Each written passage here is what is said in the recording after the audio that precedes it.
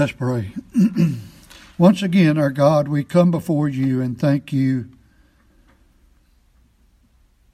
that you are the just and holy God. Nothing escapes your all-seeing eye. Help us to be mindful of that as we live out our lives each day in your presence, realizing there is a day when we shall stand before you and give an account of the deeds done in the body, whether they be good or bad.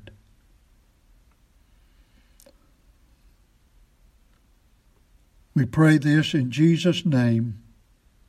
Amen. Coming back to 1 John chapter 4, we left off with that part in verse 17 regarding the day of judgment. There's a lot that we are unable to explain or understand about the days that are coming. And yet we know it says that herein is our love made perfect, that we may have boldness in the day of judgment, because as He is, so are we in this world. This word boldness is the word that is often used for just assurance and frankness in our speech, having confidence. Well, let's look at a few times. It's used 31 times in the New Testament, but look in Mark chapter 8. Mark chapter 8, verse 32.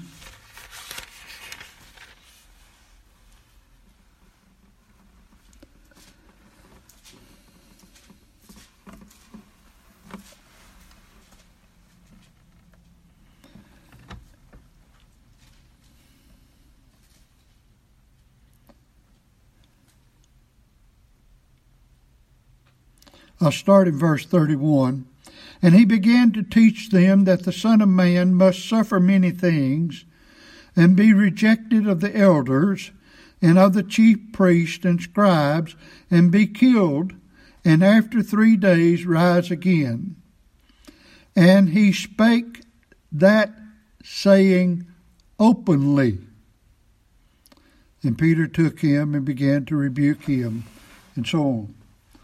But the word is openly. In other words, Jesus spake of His death and His burial and His resurrection as clearly as it could be said. All right? Look in John chapter 7.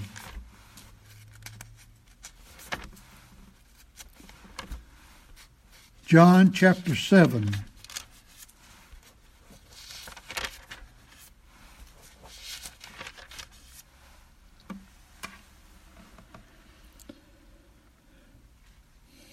Verse 4. For there is no man that doeth anything in secret, and he himself seeketh to be known openly. There it is. And then dropping down into verse 13. Howbeit no man spake openly of him for fear of the Jews. In other words, people were afraid to speak of him in plain language.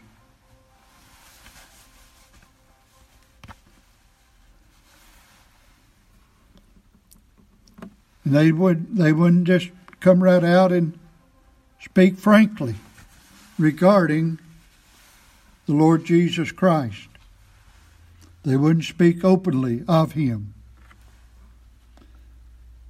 Chapter 10 of John chapter 10 and verse 24.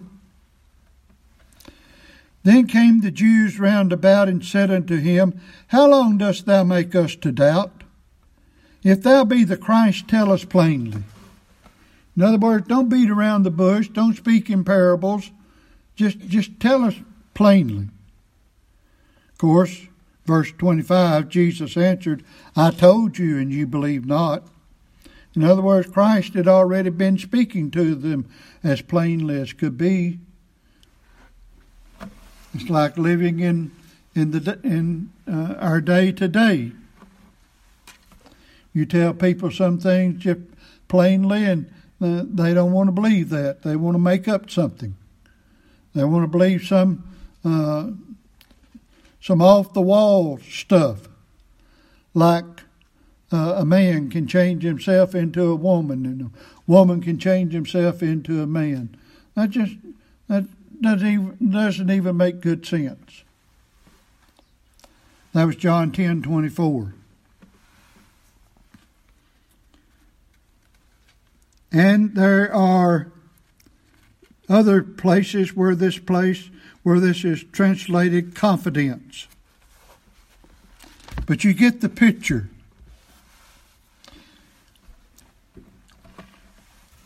Herein is our love, one John 4:17. Herein is our love made perfect, that we may have boldness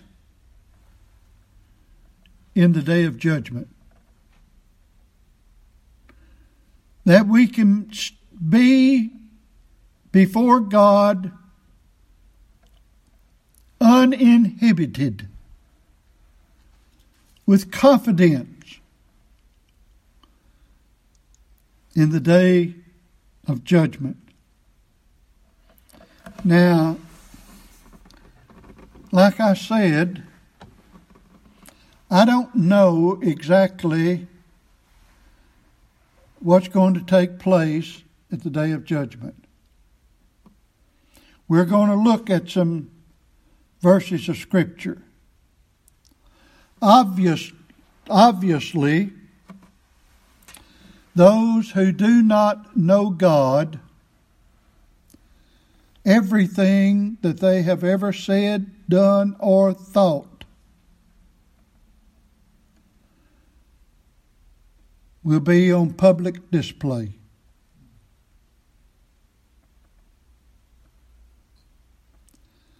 How much of that will be with the child of God, I don't know. Some think, and that may be, I don't know.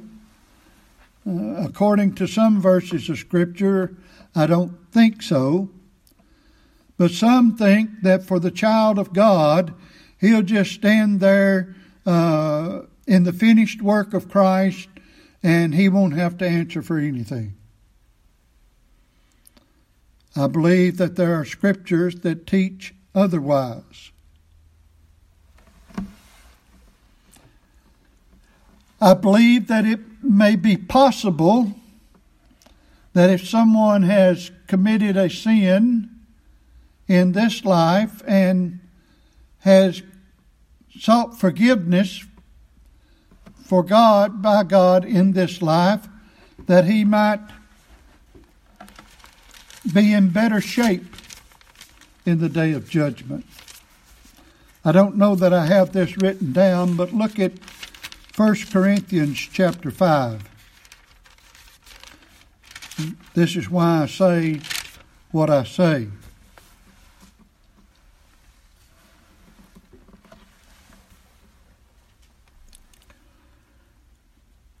1 Corinthians 5 is talking about the man that was sleeping with his father's wife or his stepmother. And Paul tells them to exclude this man.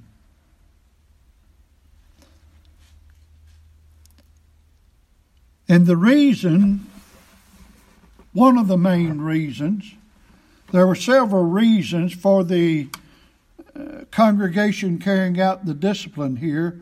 One was because the man was wrong.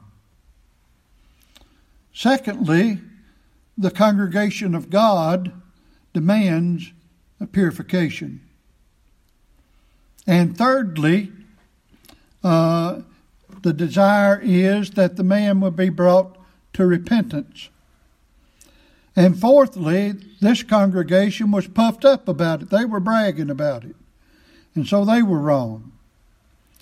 But regardless of it all, let's start in let's just begin at the first verse. 1 Corinthians 5, it is reported commonly, this wasn't something going on in secret, that there is fornication among you, and such fornication as is not so much as named among the Gentiles, that one should have his father's wife. In other words, unbelievers not even living this bad. And you're puffed up, and have not rather mourned, that he that hath done this deed might be taken away from among you. Excluded, in other words. There are congregations across this land where people are living in whoredom and they're not being disciplined by the congregation. They're still members. People living together, sleeping together.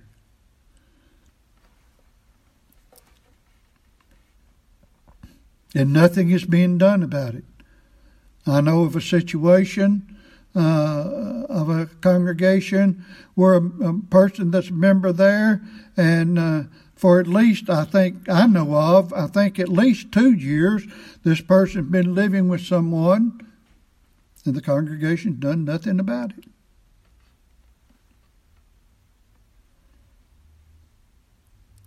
Verse 3.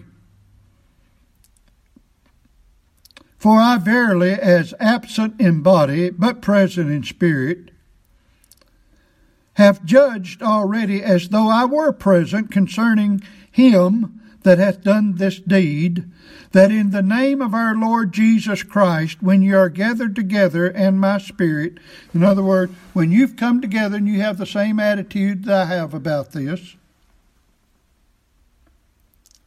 with the power of our Lord Jesus Christ, with the authority of Christ, to deliver such a one unto Satan for the destruction of the flesh. Now I said all that other for this right here.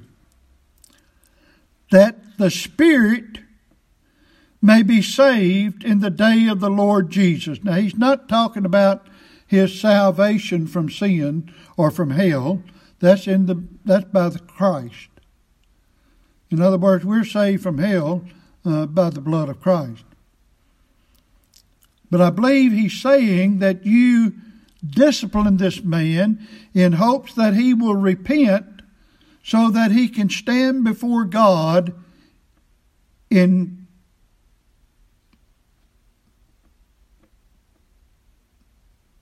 forgiven because he's repented of it in the day of judgment, in the day of Christ.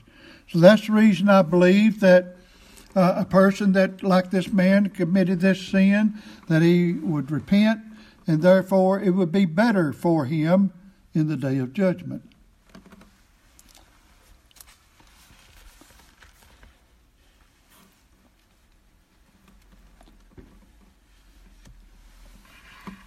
But there is a day of judgment. Now, we're not going to do a thorough study on judgment, but we do want to look at God's judgment to some degree.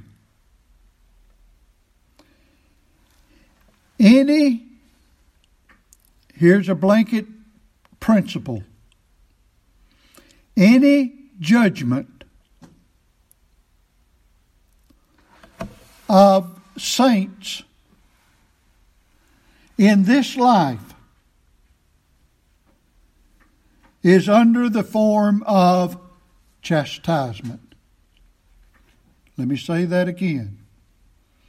Any judgment that God bestows on any of His children in this life is a form of chastisement.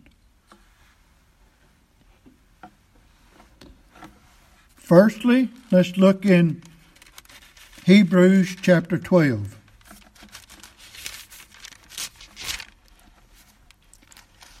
I put this one first because I did not want to be misunderstood when we look at some of the other verses.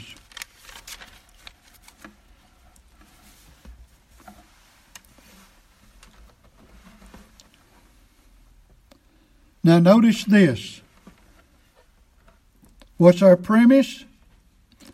Any judgment on a child of God in this life after his regeneration is a form of chastisement. Let's begin at verse 5. Hebrews 12:5. And ye have forgotten the exhortation that speaketh unto you as unto children. My son, despise not thou the chastening of the Lord, nor faint when thou art rebuked of him. For whom the Lord loveth, he chasteneth, and scourgeth every son whom he receiveth. If you endure chastening, God dealeth with you as with sons. For what son is he whom the Father chasteneth not? But if you be without chastisement, whereof all are partakers, then are ye bastards and not sons. In other words, every child of grace receives chastisement. Furthermore, we have had fathers of our flesh which corrected us, and we gave them reverence. Shall we not be much rather in subjection unto the Father of spirits and live? For they, for a few days, chastened us after their own pleasure, that is, as they thought it was good for us, not because they just liked doing it. But he for our profit, that we might be partakers of his holiness. So God chastens us to be partakers of his holiness. But let's put this together with 1 Corinthians chapter 11. And we'll see that this judgment that God bestowed on some at Corinth was chastisement.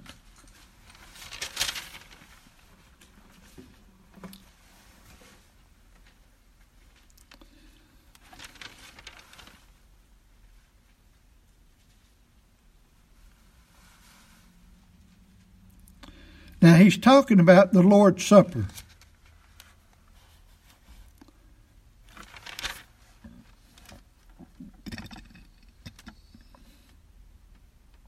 And he tells them that they should not partake of the Lord's Supper unworthily, because if they do, they're guilty of the body and blood of the Lord. That's in verse 27. And then he says, but let a man examine himself, and so let him eat of that bread and drink of that cup.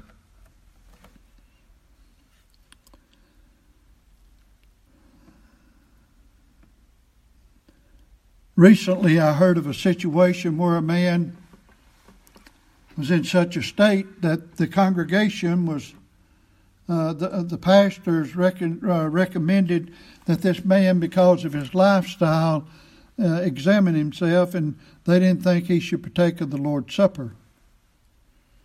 Well, if that's right, then they should have exercised church discipline. But they didn't do that. But notice what it says here. Let a man examine himself and eat. It didn't say let him examine himself, and if he thinks he's not worthy, he shouldn't eat.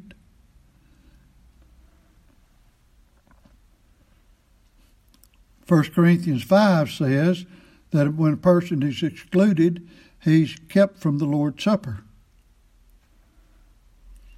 I say all of that to show how mixed up our congregations are in the day in which we live, because everybody's trying to be kind, don't want to hurt anybody's feelings, and give everybody the benefit of the doubt, and just keep letting sin go on and on and on. Of course, some people think I'm too hard, but it's God's house, it's not mine. And God's given how it should be kept. But anyway, let's take up in verse 29.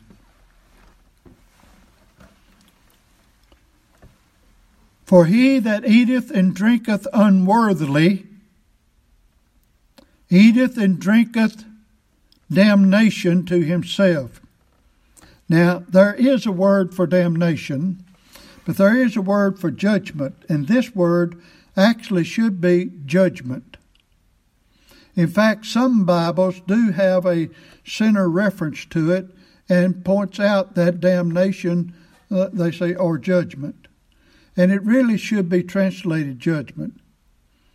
Remember, the King James was of the Church of England, and at heart he was a Catholic. He wanted to try to get the Church of England back into the Catholic religion.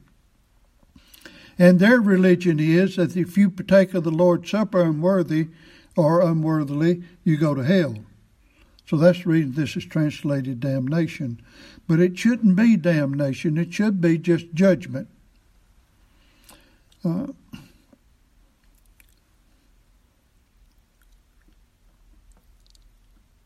I didn't take the time to look up all the different Greek words and everything, but that can be quite easily shown. Drinketh judgment to himself, not discerning the Lord's body. For this cause many are weak and sickly among you, and many sleep. Now, I could give you a whole lot of passages of Scripture to show you that this sleep is death. This sleep is death. When God raises us from sleep, He raises us from the dead and so on. In other words, because some were getting drunk at the Lord's Supper, others were off in a corner eating by themselves, and the congregation was divided in partaking of the Lord's Supper. You have to study the whole context of that to show what this is talking about. Some in the congregation of Corinth were weak, some were sick, and some had been killed for partaking of the Lord's Supper unworthily.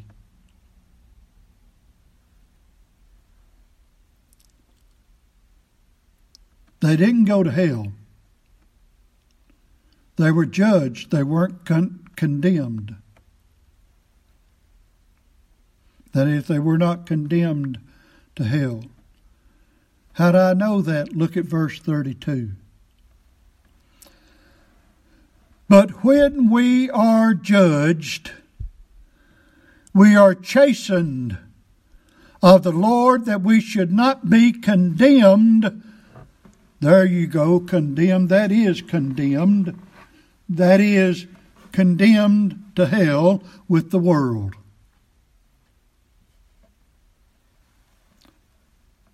Now, what is our premise? Any judgment that a child of God receives while in this life, after his regeneration, is a form of chastisement. Is a form of chastisement. We need to keep that in mind, even if God kills a man. You say, you mean God will kill a child of God? He may very well kill one to keep him from going into sin any further. You say, can you give me an example? No. I can only give you the Word of God.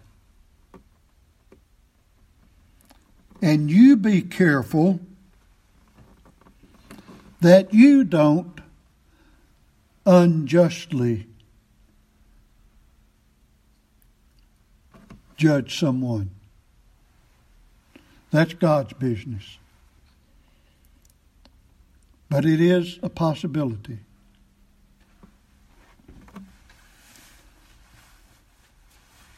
And so there may be a child of grace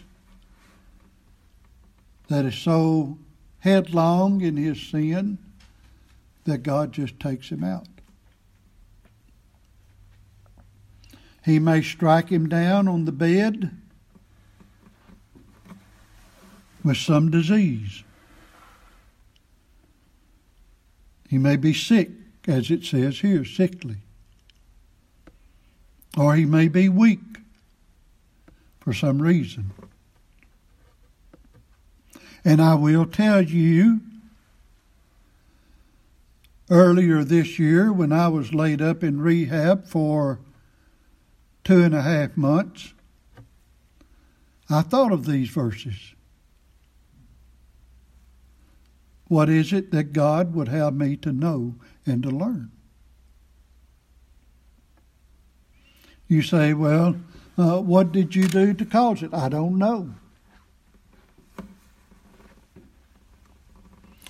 What did you learn from it?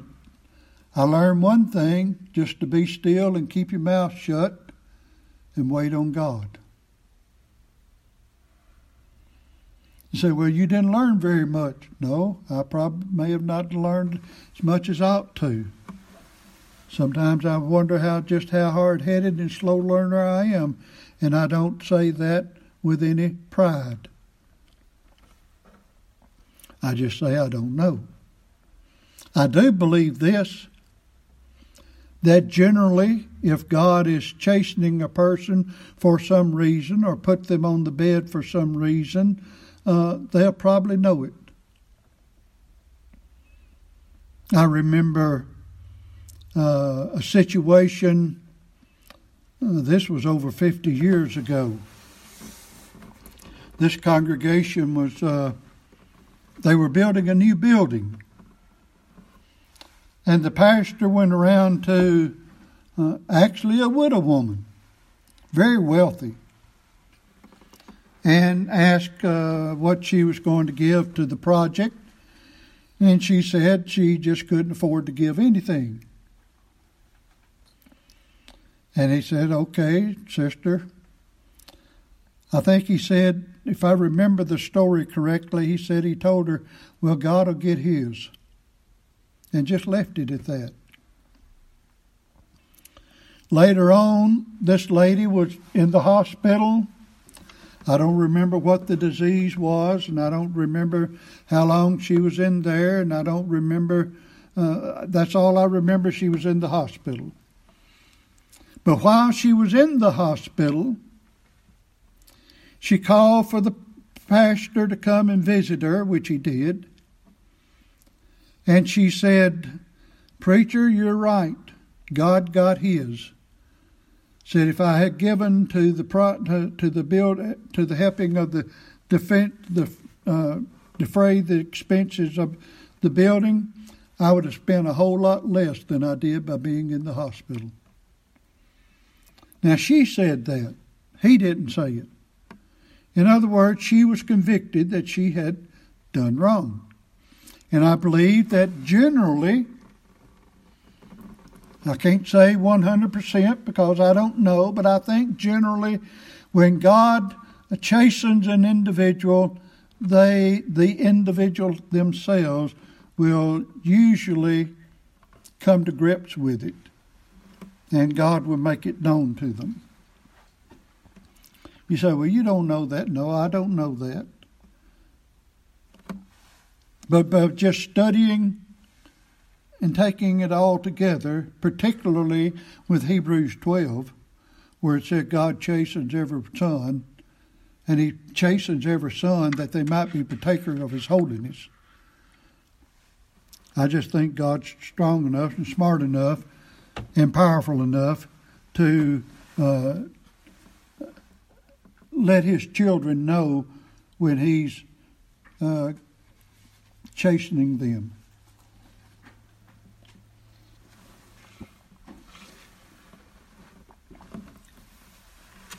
Now, having said that, and there's much more that could be said about that, without question, there is a day of judgment. Looking at, first of all, in Ecclesiastes chapter 12.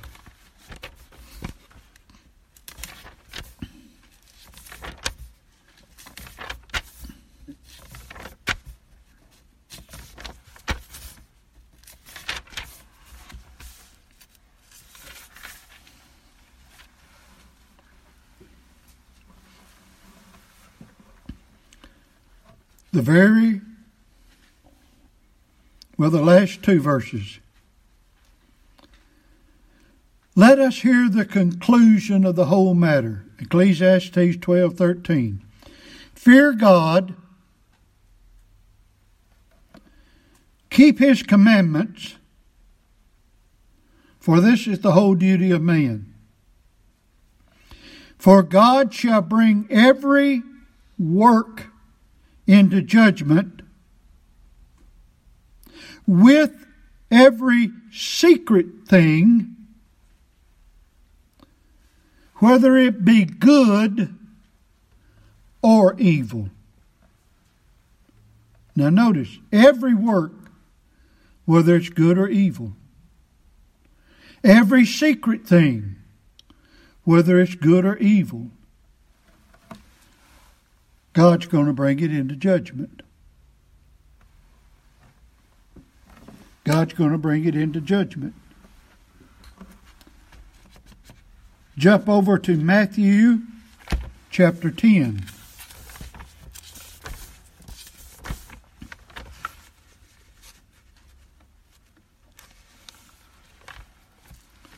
Matthew chapter 10.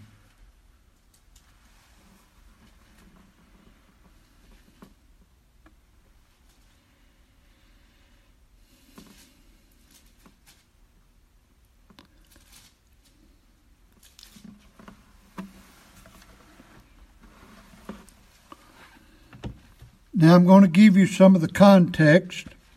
We're going to read verse 15. But he sends out the 12 and tells them to go to all these different cities and preach to them. And then he says,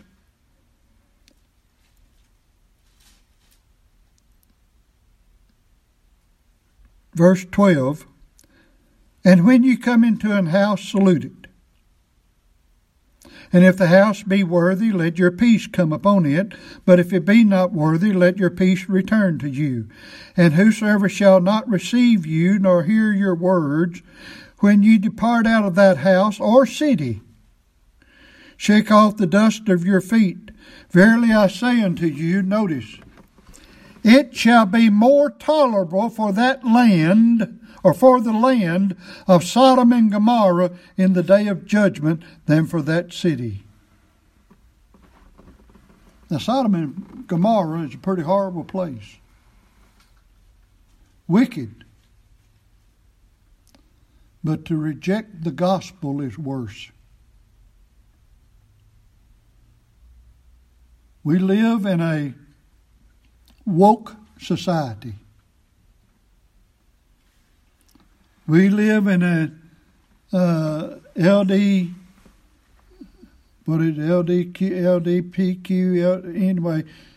society.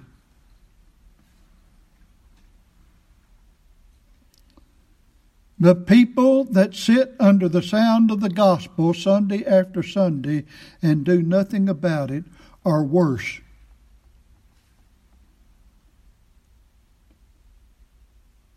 Than sodomy.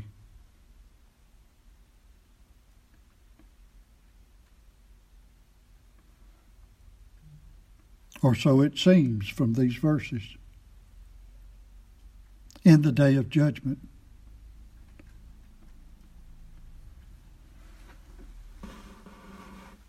Not submitting to the lordship of Christ is no light thing.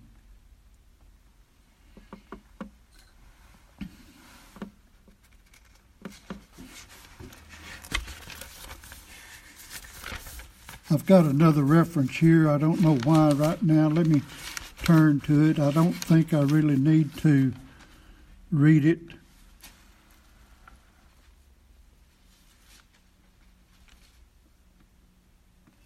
No. All right, let's go to Matthew chapter 11.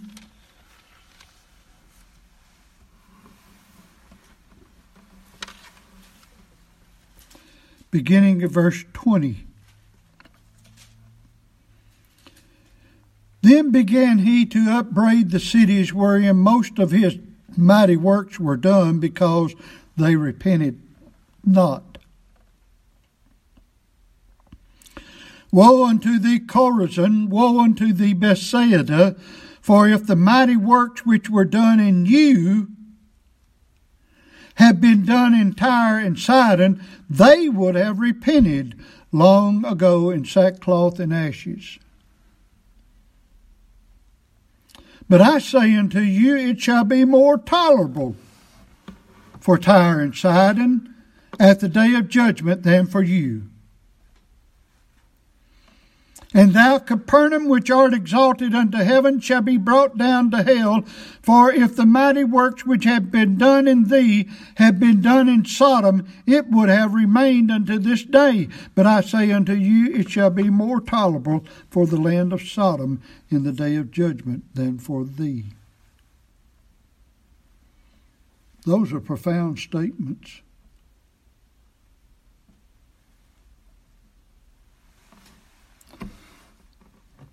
But if there's anything that is quite clear in these verses, there is a day of judgment.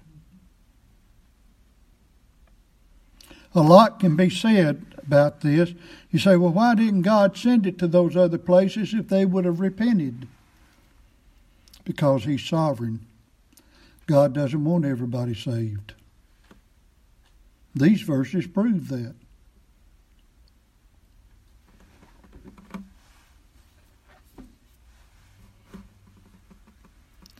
Well,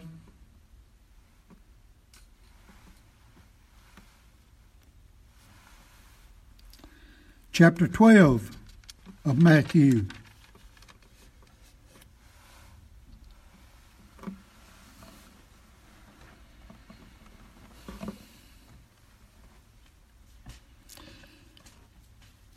Beginning of verse 34. O generation of vipers, how can ye, being evil, speak good things? For out of the abundance of the heart the mouth speaketh. A good man out of the good treasure of his heart bringeth forth good things. And an evil man out of the evil treasure bringeth forth evil things. But I say unto you that every idle word that men shall speak, they shall give an account thereof in the day of judgment. For by thy words thou shalt be justified, and by thy word thou shalt be condemned. But the thing about it is, you know what, beloved? We really don't give God's judgment much consideration. You say, why do you say that? Just think about how many idle words we speak. I didn't say you, I said we. I didn't say the world, I said we. Oh, well, that really doesn't mean what it says. Who said it didn't mean what it said? Jesus didn't say it didn't mean what it said. Jesus didn't say you misunderstood me.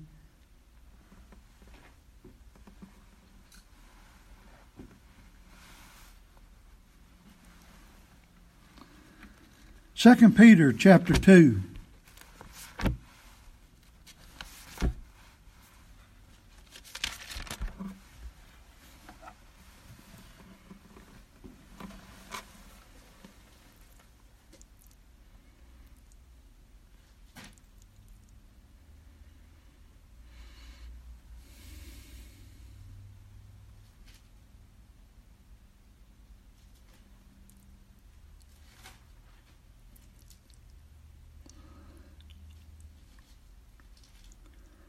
Well,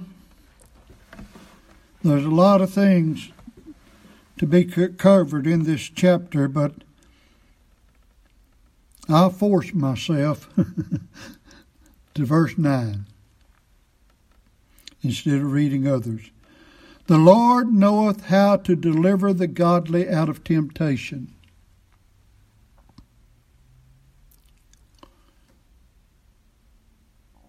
What does that refer to? God delivered Lot out of Sodom. Study the context. He had to grab him by the hand and pull him out. But he delivered Lot. And God told Abraham if there were 10 people in Sodom that were righteous, he wouldn't destroy the city. Well, Lot was righteous. How do we know that? Verse 7 calls him just Lot.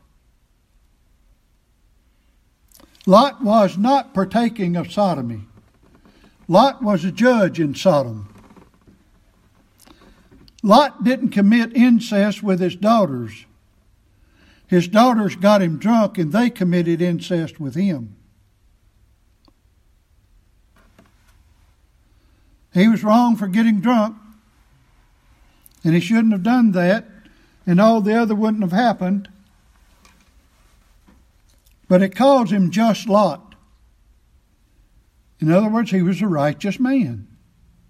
He was living a righteous life. And it says that Lot's soul was vexed with the evil that was going on in that city, just like our souls are vexed with the ungodly that's going on around us. But God knows how to deliver the godly out of temptation. God delivered Lot out of temptation. Like I said, sadly, God had to grab him by the hand and drag him out.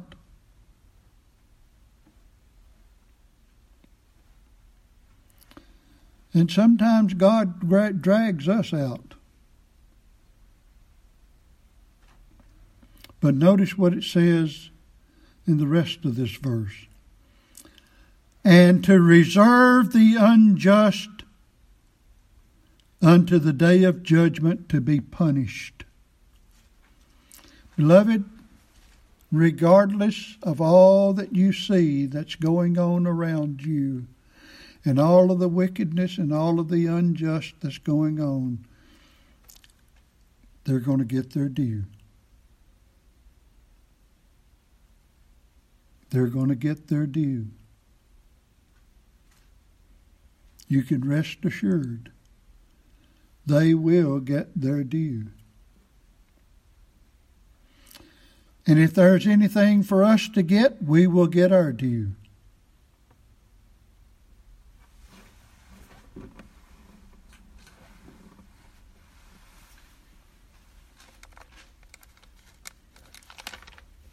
Remember, 1 John says that we're to live in such a way that we'll have boldness in the day of judgment. We're going to be there too.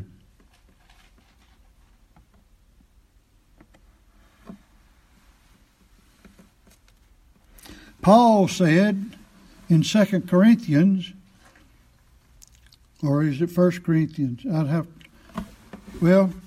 While I'm sidestepping on that issue, let's go to it.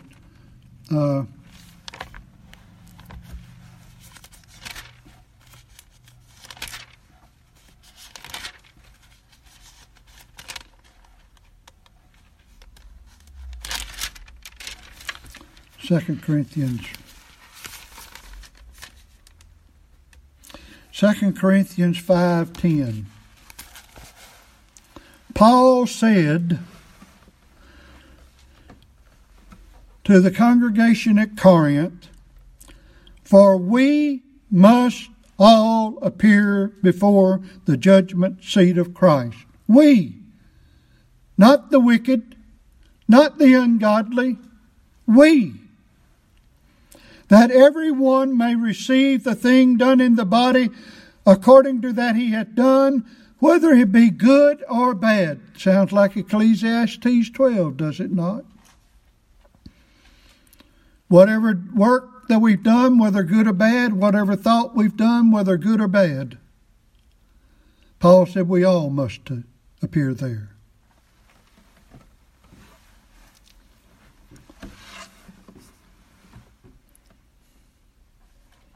Some think that the righteous will appear there, our sins will be exposed, but they'll say, well, you're all right. They're covered by the blood of Christ. Well, some way, they are covered by the blood of Christ. And we will be all right eventually in the end. But there's still an accountability of some sort.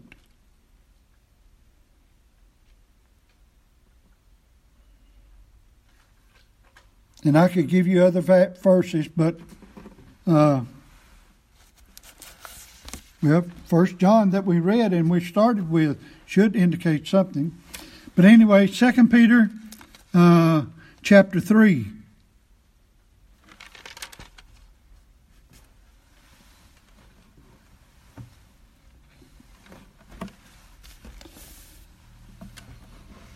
Verse 7.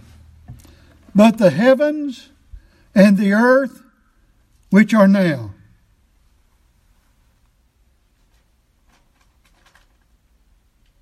What's that talking about? That's talking about the same heaven that we have today. That's 2 Peter 3:7. But the heavens and the earth which are now, by the same word are kept in store. You know the reason this world hasn't been destroyed? God's keeping it in store. The heavens and the earth. From Pluto all the way down. Of course, some say Pluto's a planet. Then some say Pluto's not a planet. Whatever Pluto is. Then they say we're in the Milky Way galaxy and there are other galaxies out there. I don't care how many galaxies there are. I don't care how many billions and trillions and quadrillions, light years and all of that stuff's away. The heavens and the earth, the heavens and the earth, that's this globe on which we're living, which are now, are kept by the power of God.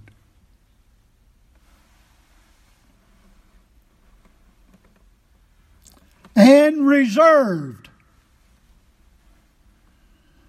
unto fire against the day of judgment and perdition of ungodly men. Beloved, not only this earth, but all the planets, the stars,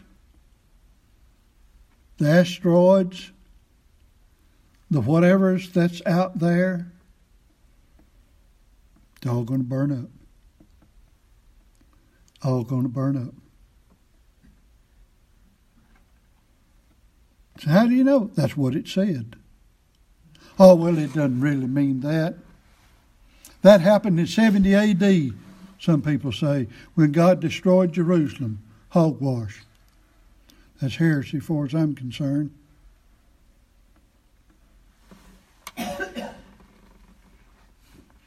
I never will forget, over 50 years ago, we were building Camp Moriah. I was in charge of some surveying of the forms for the main building and sewer lines to the septic tanks from the bathhouse and the bathhouses, and because I had learned some of that, and anyway, had the transit and at where I was living. And one fall night, crisp night, the sky was just clear, and I saw a bright star out there.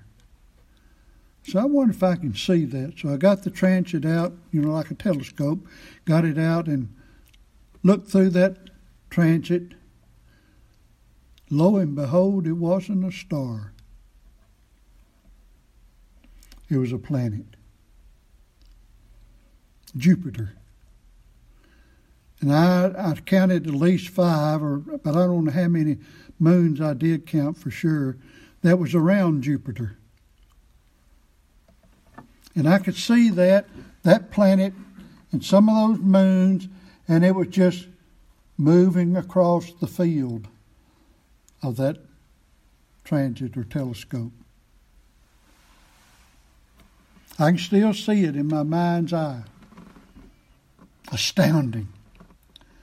I can just imagine what it would look like if I had a real one. I mean, a real powerful one and so on. But you know what? It's going to burn up. You know why? There's a day of judgment coming. There's a day of judgment coming.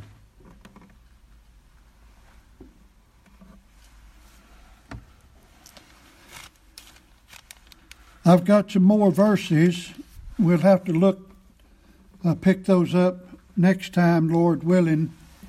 But why am I emphasizing this?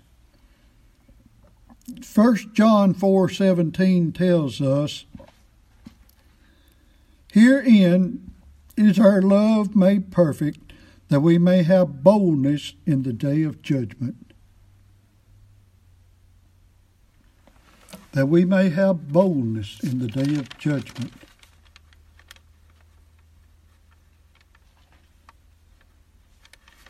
You remember back in 1 John 2:28 it said, "Now little children abide in him, that when he shall appear we may have confidence and not be ashamed before him at his coming."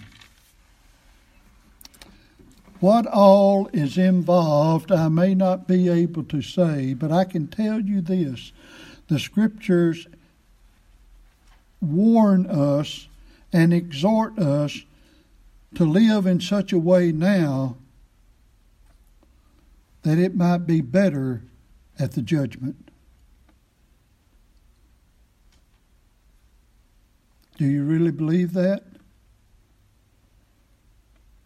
Think about it this week as we live out our lives. And think about what we're doing from time to time and say, what would the Lord think about me doing this, thinking this at the day of judgment?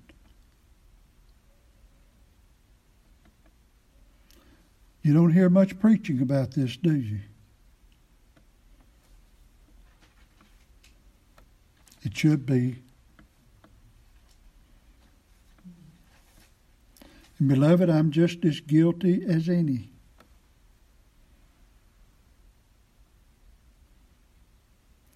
We don't take this as seriously as we ought.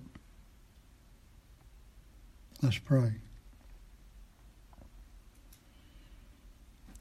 Heavenly Father, forgive me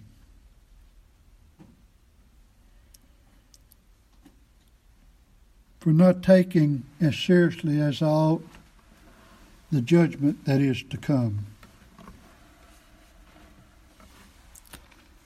While I don't know a whole lot about it, and there's more questions than I can raise than I can answer,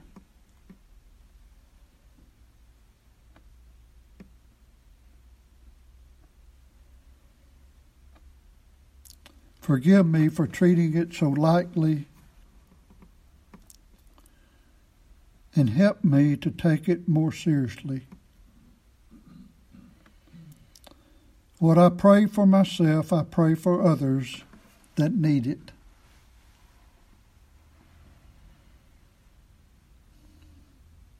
It's real.